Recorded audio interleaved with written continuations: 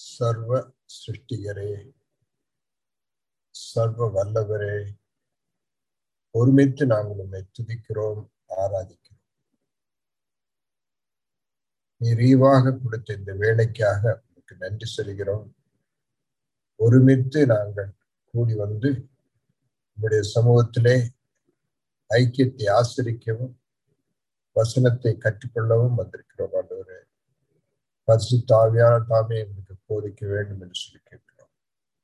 அதிக ஜாக்கிரதையோடு உங்களுடைய வசனத்தை கேட்கவும் அதை குறித்தெடுத்து திரும்ப கற்றுக்கொள்ளவும் உள்ள அந்த ஆர்வத்தை பணிவை எங்களுக்கு தார். உங்களுடைய கரத்திலே எங்களை ஒப்படைக்கிறோம். இயேசு கிறிஸ்துவ நாமத்தில் கேட்கிறோம் பிதாவே. கற்றுக்கொள்வதை நீங்க கண்டிப்பாக நோட் எழுதணும். அதை உட்கார்ந்து கேட்டுட்டு போற பழக்கம் தவிர்க்கணும். எபிரேயர் 10ஆம் அதிகாரத்துல 26ஆம் வசனத்தை குறிச்சுதான் நம்ம அநேக நாளா படிச்சுட்டு இருக்கோம். திரும்ப ஞாபகம் விட்டு அந்த வசனத்தை வாசிக்கலாம். எபிரேயர் 10:26. நியாய தீர்ப்பு வரும் என்று பயத்தோட எதிர்பார்த்து 26.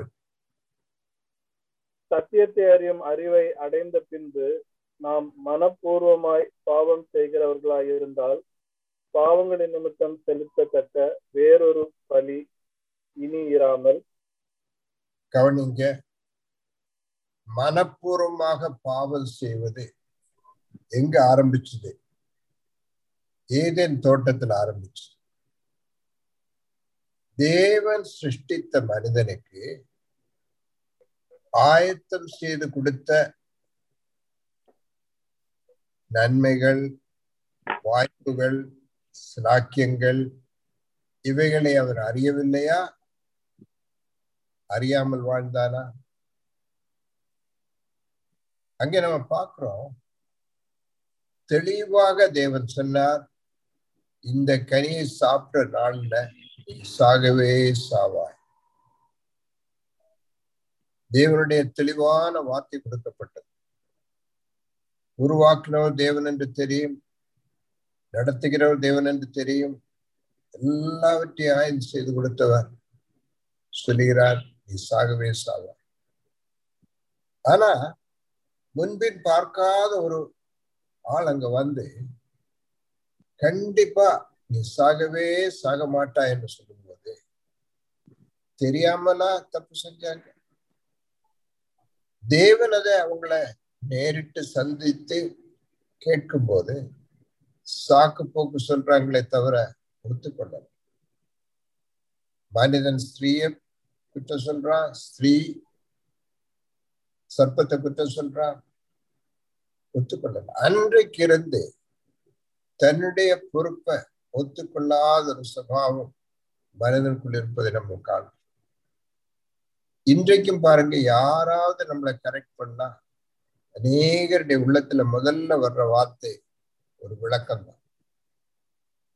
இப்ப முதல் மனிதனுக்கு தேவன் செய்து கொடுத்த நன்மைகள் என்னன்னு தெரியாத நித்திய வாழ்வு. அவனை சிருஷ்டித்த தேவன் அவன் நித்திய வாழ்வு வாழணும்னு சொல்லித்தான் சிருஷ்டித்தார். எல்லாவற்றையும் ஆண்டுகோள் என்று சொல்லி ஆளுகை கொடுத்து தேவனோடுள்ள அன்பின் உறவுக்குள்ள வாழ்ந்தார். தேவனுடைய மகிமை அணிந்து வாழ்ந்தார். உத்தமமான, பூரணமான, நன்மையான, பிரியமான சித்தம் என்ன என்று தெரிஞ்சுதான் வாழ்ந்தார். அது செய்து வாழக்கூடிய வாய்ப்பு இருந்துச்சு. பாவத்தின் மேல வெற்றியோடு வாழ, பரிசுத்தமாக வாழத்த மனிதனை படைச்சார். எல்லா நன்மைகளையும் கொடுத்திருக்க தெரிஞ்சா தெரியாம நான் பாவம் செஞ்சேன். நீங்களே கேளுங்க, உங்கள்கிட்ட தெரிஞ்சா தெரியாம. சத்தியத்தை அறியும் அறிவை அடைந்த பின்பு மனப்பூர்வமாய் பாவம் செய்வது. இன்றைக்கு ரட்சிக்க வந்த தேவன் தெளிவாக சொன்னார், நான் உங்களுக்கு ஜீவன் உண்டாகவும் அது பரிபூர்ணப்படவும் வந்தேன். தேவன் திரும்ப கொடுக்க வரும் பரிபூர்ண ஜீவன் என்னதென்று அறிந்து இன்னைக்கு என்ன சொல்றோம்? அதை அறியாதபடி அதற்கு எதிரான உலக காரியங்களை தேடி அழிவின் வாழ்க்கையை தேடி போகிறது தெரியாமலா? பரிபூர்ண ஜீவனை கொடுக்க வந்ததை தள்ளிவிட்டு அவர் சொல்றார், தெளிவாக சொல்லி நமக்கு எழுதி கொடுத்திருக்கிறாரு. யோவான் 17ஆம் அதிகாரத்துல 21 24 வரைக்கும் கர்த்தராகிய இயேசு கிறிஸ்து பூமியில் எடுக்கப்படுவதற்கு தான் வந்து கொடுக்க விரும்பும் பரிபூர்ண ஜீவனுடைய அம்சங்களை நான் சொல்றாரு. கவனிங்க அதை. யோவான் 17:21 24. அவர்கள் எல்லாரும் ஒன்றாய் இருக்கவும், பிதாவே, நீர் என்னை அனுப்பினதை உலகம் விசுவாசிக்கிறதற்காக நீர் என்னிலேயும் நான் உம்மிலேயும் இருக்கிறது போல அவர்கள் எல்லாரும் நம்மில் ஒன்றாய் இருக்கவும் வேண்டிக் கொள்கிறேன். நாம் ஒன்றாய் இருக்கிறது போல அவர்களும் ஒன்றாய் இருக்கும்படி நீர் எனக்கு தந்த மகிமையை நான் அவர்களுக்கு கொடுத்தேன். ஒருமைப்பாட்டில் அவர்கள் தேறினவர்களாய் இருக்கும்படிக்கும் என்னை நீர் அனுப்பினதையும் நீர் என்னில் அன்பாய் இருக்கிறது போல அவர்களிலும் அன்பாய் இருக்கிறதையும் உலகம் அறியும்படிக்கும் நான் அவர்களிலும் நீர் என்னிலும் இருக்கும்படி வேண்டிக் கொள்கிறேன். நன்மையும் பிரியவும் பரிபூர்ணமான சித்தம் என்னதென்று அவர் வெளிவாக்கியிருக்கிறார். நாம் அவரோடு ஒன்றாய் இருக்க வேண்டும் என்றும் அவருடைய மகிமையை தரித்துக் கொள்ள வேண்டும் என்றும் அவர் இருக்கிற இடத்திலே இருக்க வேண்டும் என்றும் எண்ணி அதை விரும்பி அதை நாடி எல்லா காரியங்களையும் செய்து முடித்து சொல்கிறார், இதற்காகத்தான் நான் வந்தேன். தெரியாமலா? தெரிஞ்சா குப்பையை தேடி போயிட்டு இந்த ஈவுகளை நிராகரித்தால், விசுவாசத்தை ஏற்றுக்கொள்ளாவிட்டால் வரும் பயங்கரமான விபத்து என்ன, பயங்கரமான விளைவு என்ன என்று தெளிவாக சொல்லி இருக்க. படிக்கலாம் சில வசனங்களை. லூக்கா 19:27. லூக்கா 19:27. அன்றியும் தங்கள் மேல் நான் ராஜாவாகிறதற்கு மனதில்லாதிருந்தவர்களாகிய என்னுடைய சத்துருக்களை இங்கே கொண்டு வந்து எனக்கு முன்பாக வெற்றி போடுங்கள் என்று சொன்னான் என்றார். 14ஆம் வசனத்துல சொல்றாங்க அவங்க, இவர் எங்கள் மேல் ராஜாவாயிருக்க எங்களுக்கு விருப்பம் இல்லை என்று சொல்லும்படி ஸ்தானாபதிகளை அந்த ராஜாட்ட அனுப்புறாங்க. கர்த்தராகிய இயேசு கிறிஸ்து நம்மை ஆளுகை செய்யாதபடி அதற்கு எதிராக விருப்பம் இல்லை என்று சொல்லும் தைரியம் இன்று இருக்கலாம். வரப்போறும் விளைவு என்ன என்று தெளிவாக அந்த பூமியில சொல்றார். சம்பிரமமாக வாழ்ந்தாலும் விளைவு என்ன என்று 16:24 சொல்லப்பட்டிருக்கு. லூக்கா 16:24. அப்பொழுது அவன் தகப்பனாகிய ஆபிரகாமே, நீர் எனக்கு இறங்கி லாசரு தன் விரலின் நுனியை தண்ணீரில் தோய்த்து என் நாவை குளிர பண்ணும்படி அவனை அனுப்ப வேண்டும். இந்த அக்னி ஜுவாலையில் வேதனைப்படுகிறேனே என்று கூப்பிட்டான். கவனிங்க, தெரியாம இல்ல, தெளிவாக கோவிட் நாட்கள்ல ஒவ்வொருவருக்கும் நடந்தது என்ன என்று தெரியும் போது எவ்வளவு ஜாக்கிரதையோட எவ்வளவு விலகி நின்று பாதுகாப்போடு வாழ்றதுக்கு முயற்சி எடுத்தோம். ஆனா இன்னைக்கு இந்த எச்சரிப்பை கொடுத்திருக்க வாழும் வாழ்க்கையை பாருங்க. உலகத்தோடு ஒட்டி விசுவாசனுடைய வழிகளை நடந்து தைரியமா பாவம் செஞ்சுட்டு இருக்கோமா?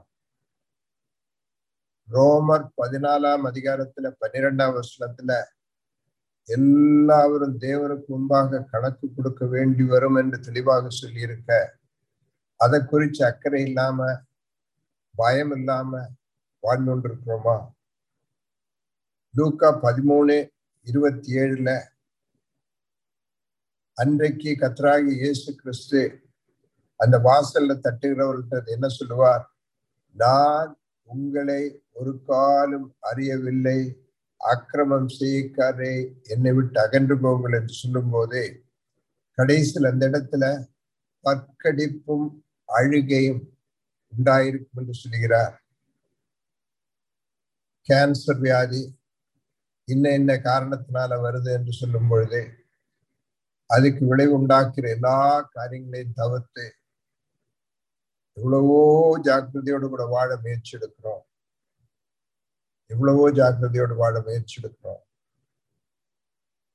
எலக்ட்ரிசிட்டியில டச் பண்ணா, வயர்ல டச் பண்ணா ஆபத்து, மரணம் என்று தெரிகிறதுனால எவ்வளவோ ஜாக்கிரதையோடு உள்ள காரியங்களை செலவு செஞ்சு வச்சிருக்கோம். வீட்டுல நிராகரிக்கப்படுவேன் என்று சொல்லியும் ஆண்டவரோடு உள்ள நெருங்கியுள்ள வாழ்க்கைக்கு ஆயத்தமாகாமல் இருப்பது. மத்தேயு 8:12 ராஜ்யத்தின் புத்திரரோ புறம்பான இருளிலே தள்ளப்படுவார்கள், அங்கே அழுகையும் பற்கடிப்பும் உண்டாயிருக்கும் என்று உங்களுக்கு சொல்கிறேன் என்றார். 13:41-42 மனுஷகுமாரன் தம்முடைய தூதர்களை அனுப்புவார். அவர்கள் அவருடைய ராஜ்யத்தில் இருக்கிற சகல இடரல்களையும் அக்கிரமம் செய்கிறவர்களையும் சேர்த்து அவர்களை அக்கினி ஜுவாலையிலே போடுவார்கள், அங்கே அழுகையும் பற்கடிப்பும் உண்டாயிருக்கும். 24:48-51 வரைக்கும். 24:48-51.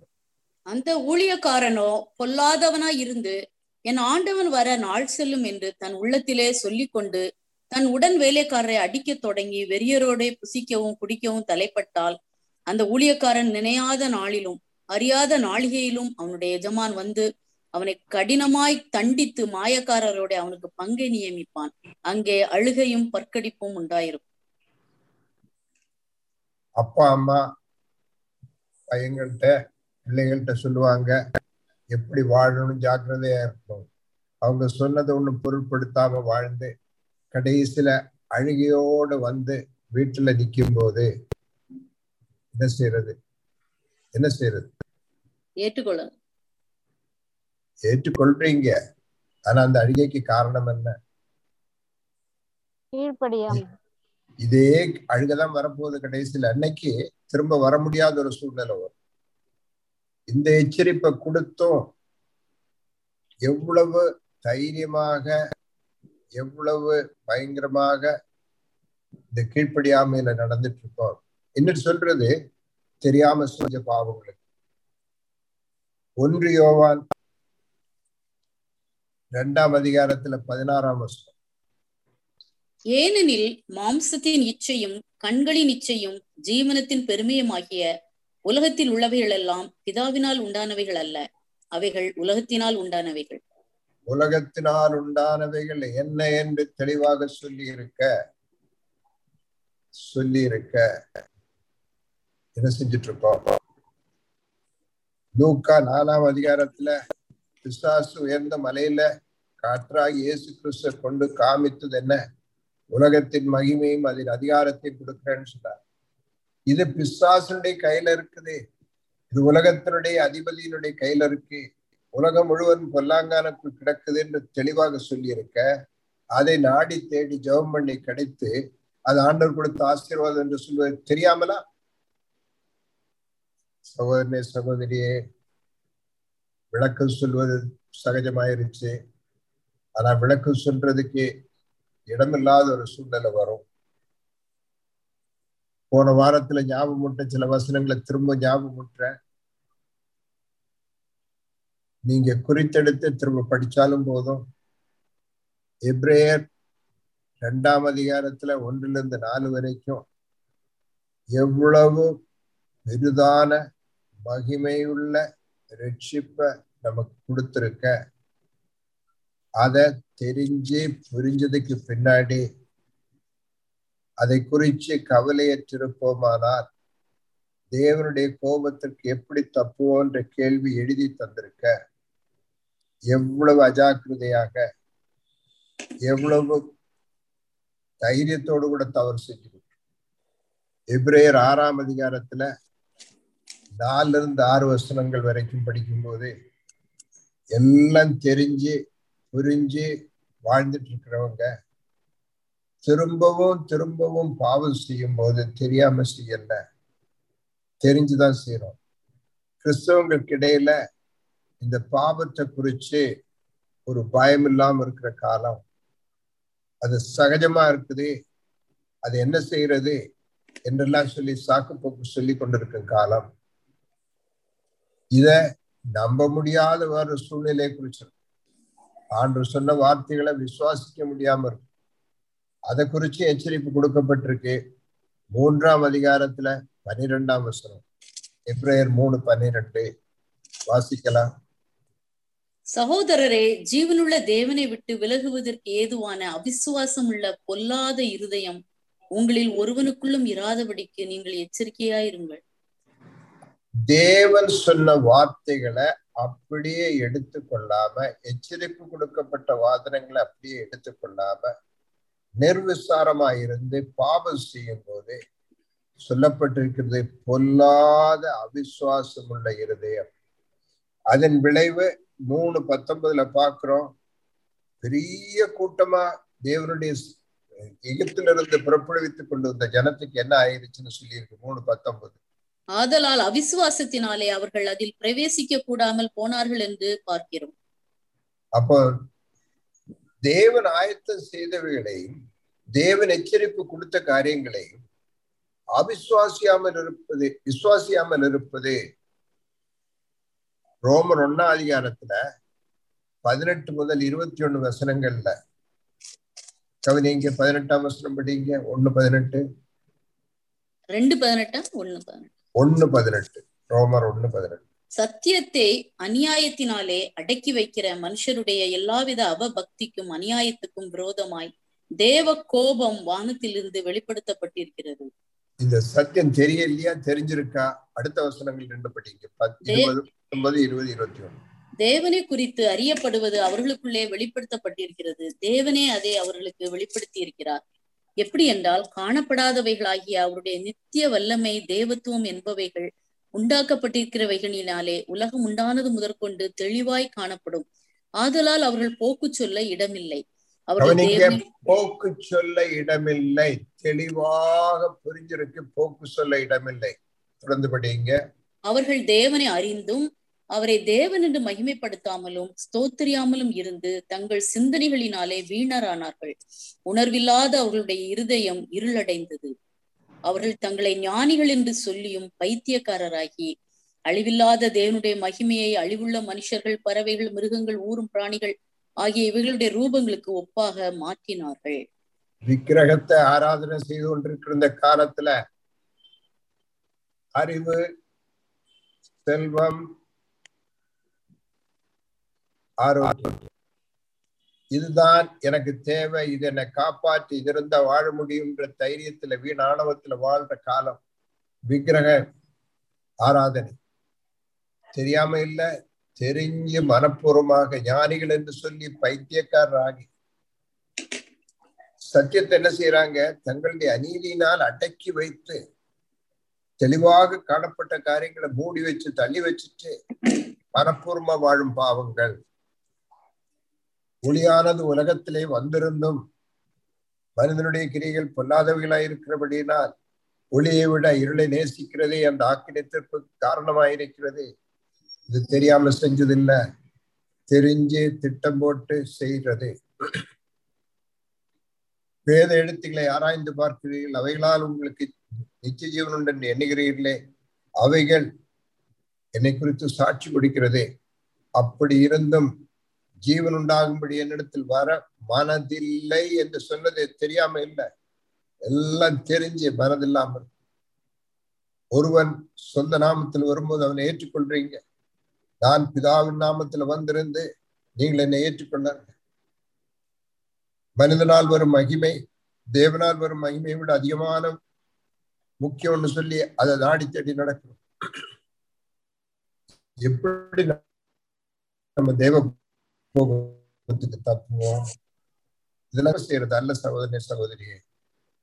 அடுத்ததாக ஒரு முக்கியமான ஒரு காரியத்தை குறித்து ஞாபகத்தை விரும்புறேன். நம்முடைய மன்னிக்கப்பட்ட பாவங்களுடைய அளவு கணக்கு என்ன என்று தெரியாம இருக்குதா, ஞாபகம் மூட்டாம இருக்கிறோமா? ஞாபகம் இல்லாமல் போவதின் காரணங்கள் என்ன? நன்றி அறியாமல் மறந்து வாழ்வது எப்படி? கடைசியில இதை எப்படி ஞாபகம் ஊட்டுவது இது பார்க்க போறோம். மத்தேயு 18ஆம் அதிகாரத்துல 24ஆம் வசனம். அவன் கணக்கு பார்க்க தொடங்கின போது 10,000 தாலந்து கடன் பட்டவன் ஒருவனை அவனுக்கு முன்பாக கொண்டு வந்தார்கள். கடனை தீர்க்க அவனுக்கு நிர்வாகம் இல்லாதபடியால் அவனுடைய ஆண்டவன் அவனையும் அவன் பெண்ஜாதி பிள்ளைகளையும் அவனுக்கு உண்டான எல்லாவற்றையும் விற்று கடனை தீர்க்கும்படிக்கு கட்டளையிட்டான். அப்பொழுது அந்த திரளான கடனுடைய கணக்கத்தை பார்க்கும். 10,000 தாலந்து அத டாலரா மாத்தினா $3.48 பில்லியன் வரும். எத்தனையோ நாட்கள் கூலி வேலை செஞ்சாதான் கிடைக்கக்கூடிய, எத்தனையோ வருஷங்கள் வேலை செஞ்சாதான் அது கிடைக்கும். அதாவது அது கொடுக்காம இருக்கும்போது அதனுடைய வட்டி வேற இருக்கு. எல்லாத்தையும் சேர்த்து பார்த்தீங்கன்னா எத்தனையோ கோடி கோடி கோடி கடன் பெற்றிருந்தான்றது சொல்லி அந்த வார்த்தையில 10,000 தாலந்துன்னு சொல்லும் போது புரியக்கூடியவங்க கேட்டு இருக்கிறவங்களுக்கு நல்லா புரியும். இது ஒரு நாளைக்கு அளவிட முடியாத அளவு கணக்கு கடன். அந்த கடனைத்தான் மன்னிக்கிறான்னு சொல்லும் போது நம்முடைய திரளான பாவங்களுடைய கணக்கைத்தான் அங்க சொல்றார். அது மன்னிக்கப்பட்டது உன்னுடைய நன்றி இருக்கா? மன்னிக்கப்பட்டது என்னன்னு தெரியுதா? தெரிஞ்சிருந்தா என்னெல்லாம் நடந்திருக்கும். ஆனா அதோடு சேர்த்து ஒரு உதாரணத்தை சொல்றாரு. 18ஆம் அதிகாரம் 28ஆம் வசனம். அப்படி இருக்க அந்த ஊழியக்காரன் புறப்பட்டு போகையில் தன்னிடத்தில் 100 வெள்ளி பணம் கடன்பட்டிருந்தவனாகிய தன் உடன் வேலைக்காரரில் ஒருவனை கண்டு அவனை பிடித்து தொண்டையை நெரித்து, நீ பட்ட கடனை எனக்கு கொடுத்து தீர்க்க வேண்டும் என்றான். அவன் கடன் பட்டிருந்த அமௌண்ட பார்த்தா $74 தான்.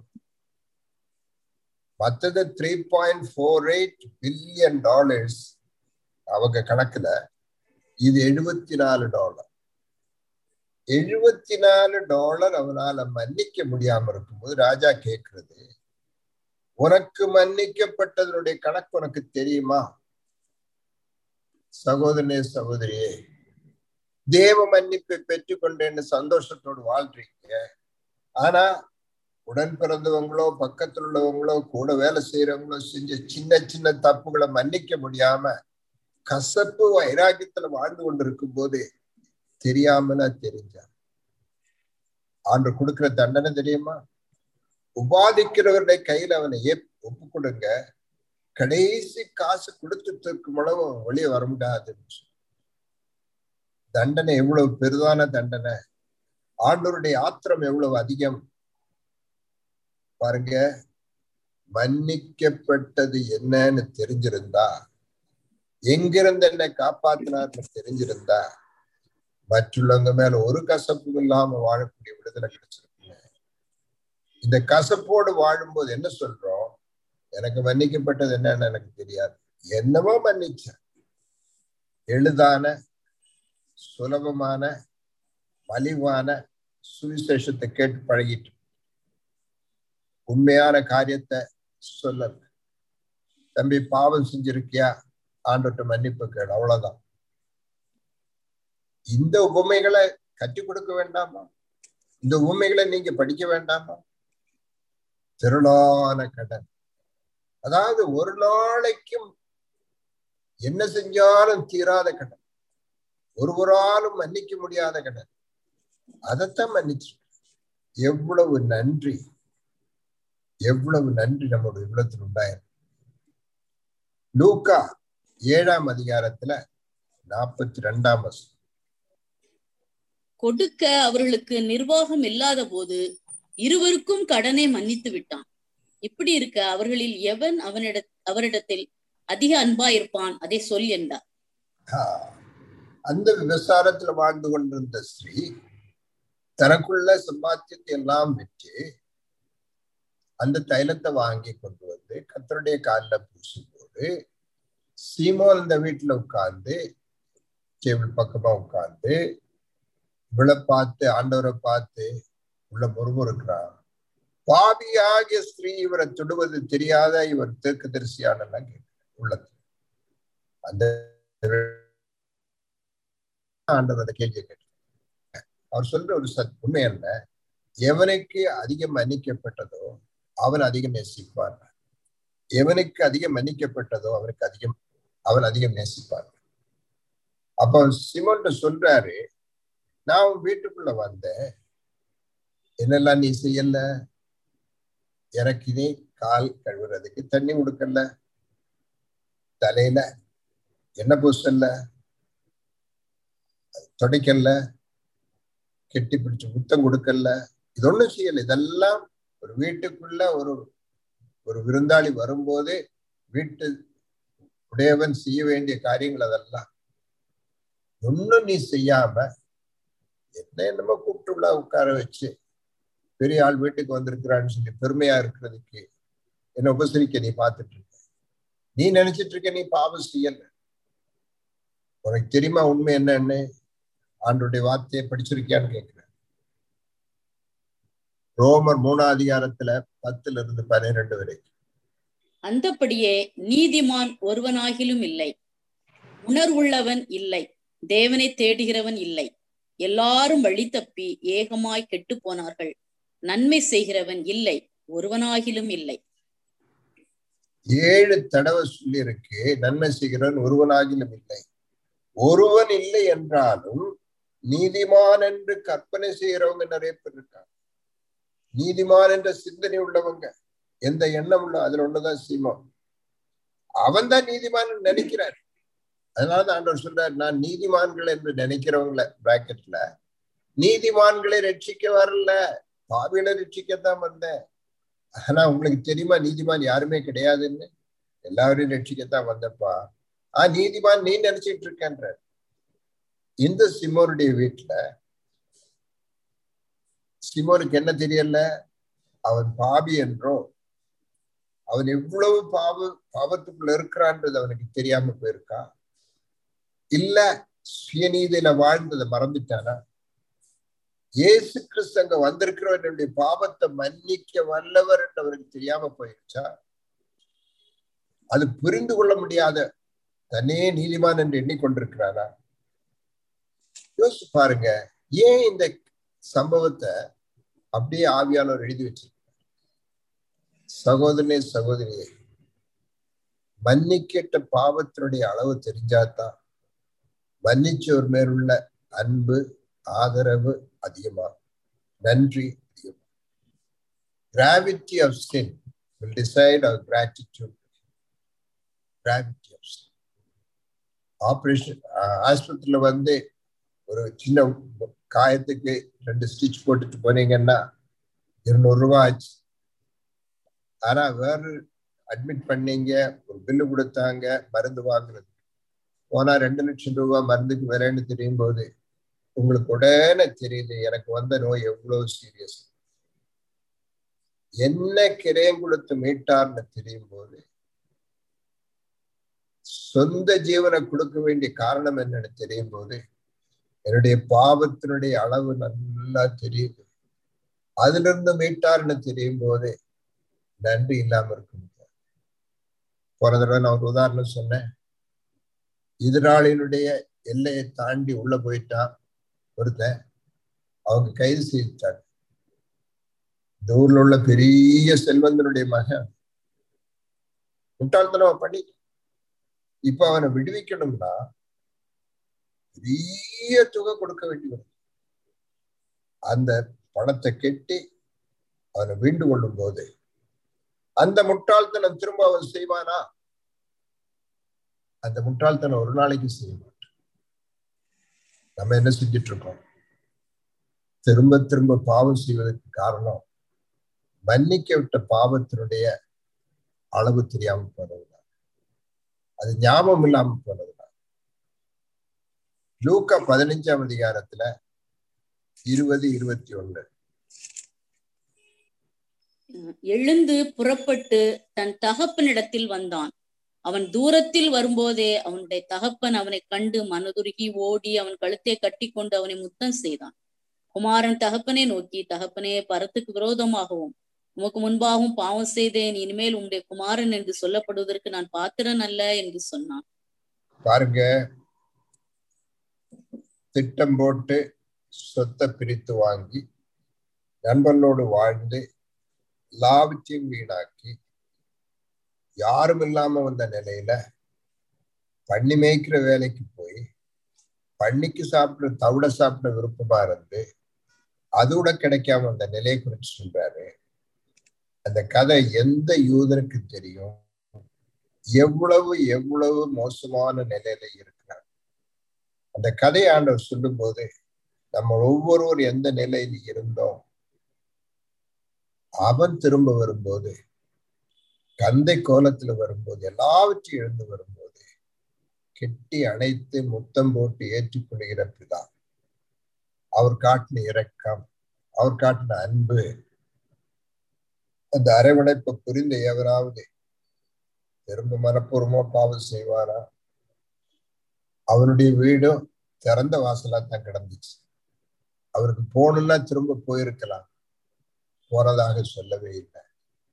ஏன்? எங்கிருந்து என்ன தூக்கி எடுத்தார்னு அவருக்கு தெரியும், எங்கிருந்து அவர் அரவணைத்து எடுத்தார்னு தெரியும், எப்படி அவரோடு இருக்கக்கூடிய பாக்கியத்தை கொடுத்தார்னு தெரியும். அதனால அவன் திரும்ப போவார். சகோதரனே சகோதரியே, மனப்பூர்வமாக இதை மறந்து வாழ்றோமா? மனப்பூர்வமாக இதை மறந்து வாழ்றோமா? இந்த லூக்கா 15ஆம் அதிகாரத்துல 28ஆம் வசனம். அப்பொழுது அவன் கோபமடைந்து உள்ளே போக மனதில்லாதிருந்தான். தகப்பனோ வெளியே வந்து அவனை வருந்தி அழைத்தான். பாருங்க, தகப்பனுடைய அன்பை புரிந்து கொள்ள முடியாத ஒரு மூத்தமாக வீட்டுக்குள் இருந்து தகப்பனோடு ஐக்கியம் இல்லாமல் வாழ்ற மாதிரி ஒரு மகன். இளையகுமாரன் வீட்டுக்கு வெளியே இருந்தா, தகப்பனை விட்டு வெளியே போன அவன் திரும்ப வந்து மன்னிப்பு பெற்று. ஆனா வீட்டுக்குள்ளே இருக்கிறவன் எப்படி இருக்கிறாங்கன்னு அந்த கதையில சொல்றாரு பாருங்க. நான் எதிர்பார்த்ததே ஒரு ஆட்டுக்குட்டியாவது என்னை கொடுப்பாரு, பிதாகிட்ட இருந்து என்ன கிடைக்கும்னு மட்டும் எதிர்பார்க்கணுமா? அதை கொடுக்காதனால் அவரோடு உள்ள வைராக்கியம், கோபம், அவரோடு ஒரு ஐக்கியமும் இல்லாம வீட்டுல அவனுக்கு இருக்கிற சொத்தை அனுபவிக்க முடியாம கோபப்பட்டு வெளியே நிக்கிறமாக. மனம் திரும்பிய பாவியை ஏற்றுக்கொள்ள முடியாத நீதிமான், மனம் திரும்பிய பாவியை ஏற்றுக்கொள்ள முடியாத நீதிமான். இந்த கதையை சொன்னதுக்கே காரணம், உங்களுடைய குரு பாவிகளோடும் ஆயக்காரோடும் சாப்பிடுறது என்னன்னு கேட்டாங்க. 15ஆம் அதிகாரம் முதல் வசனங்கள் அதுக்கு பதில் கொடுத்ததுதான். ஏன் நான் தேடி வந்தேன்? எல்லாரும் பாவத்தில் விழுந்து விழுந்து போறவங்க, நீதிமான் ஒருவனாவது இல்லை. நீங்க நீதிமான் நினைச்சிட்டு இருக்கீங்க. காணாத போன ஆடை கண்டுபிடிக்கும் போது, காணாத போன வெள்ளிக்காசை கண்டுபிடிக்கும் போது, காணாத போன இளைய மகன் வீட்டுக்கு வரும்போது நீங்க எல்லாம் எப்படி நிக்கிறீங்க? வீட்டுக்குள்ள இருந்து என்னோட ஐக்கியம் இல்லாம வாழ்ந்துட்டு இருக்கீங்களா? சகோதரி சர்ச்சுக்குள்ள இருக்க நீங்க சொல்றீங்க, தேவனோடு உள்ள உண்மையான ஐக்கியத்துல வாழ்றோமா? 1 கொரிந்தியர் 11ஆம் அதிகாரம் 24-25. ஸ்தோத்திரம் பண்ணி அதை பிட்டு நீங்கள் வாங்கி புசியுங்கள், இது உங்களுக்காக பிற்கப்படுகிற என்னுடைய சரீரமாய் இருக்கிறது, என்னை நினைவு கரும்படி இதை செய்யுங்கள் என்றார். போஜனம் பண்ணின பின்பு அவர் அந்தபடியே பாத்திரத்தையும் எடுத்து, இந்த பாத்திரம் என் இரத்தத்தினாலாகிய புதிய உடன்படிக்கையாய் இருக்கிறது, நீங்கள் இதை பானம் பண்ணும் நாள் போதெல்லாம் என்னை நினைவு கரும்படி இதை செய்யுங்கள் என்றார். என்ன ஞாபகம் ஊட்டணும்ன்றாரு? என்னை நினைவு கூறுங்கள். நினைவு கூற வேண்டிய காரியங்கள் நிறைய இருக்கு, அது ஒண்ணு நினைவு கூறுவதில்லை. நம்முடைய திரளான பாவங்களுக்கு மன்னித்தது நினைவு கூறணும். அதற்காக அவர் செய்த கிரயம், கொடுத்த கிரயம், பிதாவாகிய தேவன் தன்னுடைய ஒரே பேரான குமாரனை கொடுத்த கிரயம் ஞாபகம் இருக்கணும். போன தடவை நம்ம வாசிச்சோம், ஞாபகம் இருக்கு என்னமோ, ஆதியாகமம் 22 2ஆம் வசனம், வரப்போற காரியங்களுடைய நிழலாக எழுதப்பட்டது. அப்பொழுது அவர், உன் புத்திரனும் உன் ஏகசுதனும் உன் நேசகுமாரனுமாகிய ஈசாக்கை நீ இப்பொழுது அழைத்து கொண்டு மோரியா தேசத்துக்கு போய் அங்கே நான் உனக்கு குறிக்கும் மலைகள் ஒன்றின் மேல் அவனை தகன பலியாக பலியிடு என்றார். எந்த தகப்பனுக்கு எந்த தாய்க்கும் ஒரே ஒரு பிள்ளைதான் இருக்குன்னா, கண்ணே கண்ணுன்னு வளர்த்திட்டு வந்த பிள்ளைய பலியா கொடுக்க சொன்னா. இன்னைக்கு பலி வேண்டாம், ஆண்டவருடைய ஊழியத்தை கொடுக்க சொன்னா, ஆண்டவர் கீழ்ப்படிதலுக்கு சொன்னா, உலக வாழ்க்கையை விட்டு வெளியே வச்சுன்னா அழ ஆரம்பிக்கிறாங்க. ஆனா அந்த தகப்பனுடைய வேதனை வரப்போற காரியங்கள் எல்லாம் இருந்துச்சு. பிதாவாகிய தேவன் எவ்வளவு வேதனைப்பட்டிருப்பார்ன்றத அந்த வசனத்துல சொல்லப்பட்டு தொடர்ந்துள்ள வசனங்களை வாசிக்கும் போது 22 6ஆம் வசனம், ஆபிரகாம் தகன பலிக்கு கட்டைகளை எடுத்து தன் குமாரனாகிய ஈசாக்கின் மேல் வைத்து தன் கையிலே நெருப்பையும் கத்தியையும் எடுத்துக்கொண்டான். இருவரும் கூடி போனார்கள். பாருங்க, பிலாத்தினுடைய அரண்மனையிலிருந்து சிலுவையை தூக்கி கொண்டு கர்த்தராகிய இயேசு கிறிஸ்து கொல்கதா மலைக்கு போகும்போது கூட பக்கத்துல நடந்தது யாருன்னு தெரியுமா உங்களுக்கு? பிதாவாகிய தேவனுடைய சித்தம் தான் இந்த பாத்திரம் நீங்காது, இதை நீ குடித்துத்தான் ஆகணும்னு சொன்ன போது கூட நடக்கிறார். அவருடைய வேதனை, பிதாவினுடைய வேதனை என்ன கிரயம் செலுத்தினார்ன்றதை மறந்துட்டோமா? இதை நினைவு கூட்ட வேண்டிய வேலை, மூட்ட வேண்டிய வேலை. ஆஸ்பத்திரியில ஆபரேஷன் தியேட்டர்ல தாய் குழந்தைய தோல்ல வச்சுட்டு இருக்கா, குழந்தைக்கு தான் ஆபரேஷன். டைம் ஆன போது சிஸ்டர் வர்றாங்க, குழந்தைய எடுக்க பார்க்கும்போது குழந்தை அழ ஆரம்பிக்கும், தாய் அழ ஆரம்பிக்கிறாங்க. கொஞ்ச நேரம் வெயிட் பண்றாங்க, இந்த குழந்தைய பலமா எடுத்துட்டாங்க நர்ஸ். தாய் உப்பாரி வச்சு அழுறான், குழந்தை அதை விட அழுவ. தகப்பனே தகப்பனே என்னை ஏன் கைவிட்டி என்று கேட்கிற காட்சி உங்களுக்கு முன்னால் இருக்குது இல்ல? என்ன வேதனை சகித்தார். ஒரு காலம் பிதாவை விட்டு பிரியாத மகன் அன்றைக்கு பிரிக்கப்பட்டது. அதை நினைவு கூர்ந்திருக்கிறீங்களா? கர்த்தராகிய இயேசு கிறிஸ்து சிலுவையில் அறையப்பட்ட போது நான் அவரோடு சிலுவையில் அறையப்பட்டேன் என்று உண்மையை ஞாபகமுற்றீங்களா? நான் அவரோடு மரித்தேன், அவரோடு அடக்கம் பண்ணப்பட்டேன், இனி ஜீவிப்பது நான் அல்ல, கிறிஸ்துவே என்னில் ஜீவிக்கிறான்றத நீங்க பந்தியில பங்கு வரும்போது எப்போது ஞாபகமுற்றிருக்கீங்களா? பேதுரும் யோவானும் மரியாள் சொன்னதை கேட்டு கல்லறை பார்க்க ஓடி வந்தாங்க. எட்டி பார்த்த போது கல்லறைக்குள்ள அவரை சுற்றி இருந்த சீலையும் தலையில் சுற்றி இருந்த சீலை செப்பரேட்டாகவும் வைக்கப்பட்டிருக்கிறத பார்த்தாங்க. உயிர்த்தெழுந்த போது விட்டு போற காரியம்.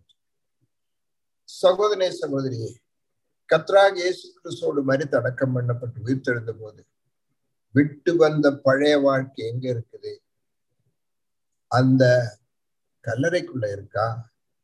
திரும்ப எடுத்து கொண்டு வந்துட்டீங்களா? எதை விட்டு வந்தோமோ அதை திரும்ப எடுத்துட்டீங்களா? நினைவு கூறுறீங்களா? என்னத்தை விட்டுட்டு வந்தேன்? ஆண்டவர் எதை விலக்கிட்டார், இதுல இருந்து என்ன பிரித்தெடுத்தார், அது ஞாபகம் இருக்கா? இந்த கல்லறைக்குள்ள எட்டி பார்க்கணும் இடையில. ஆனா இன்னைக்கு அநேகருடைய கல்லறை காலியா இருக்கு. ஏன்? விட்டு வந்த காரியங்கள் எல்லாம் எடுத்துட்டார், கூட வந்துருக்கு. நினைவு கூறணும். நம்மோடு செய்த புதிய உடன்படிக்கையை நினைவு கூறணும். புதிய உடன்படிக்கை அதை கழிச்சு போனதுல படிச்சா ஞாபகம் விட்டல. நம்மளை மீட்டு கொண்டது வெள்ளியினாலும் பொன்னினாலும் அல்ல, ஆட்டுக்கிடா என்னுடைய இரத்தத்தினால் அல்ல, வெளியேறப்பட்ட கர்த்தராகிய இயேசு கிறிஸ்து இரத்தத்தினால மீட்கப்பட்ட என்றது நினைவு கூறுறீங்களா? இதை தவிர வேற ஒரு வழியும் இல்லைன்னு நினைவுறீங்களா?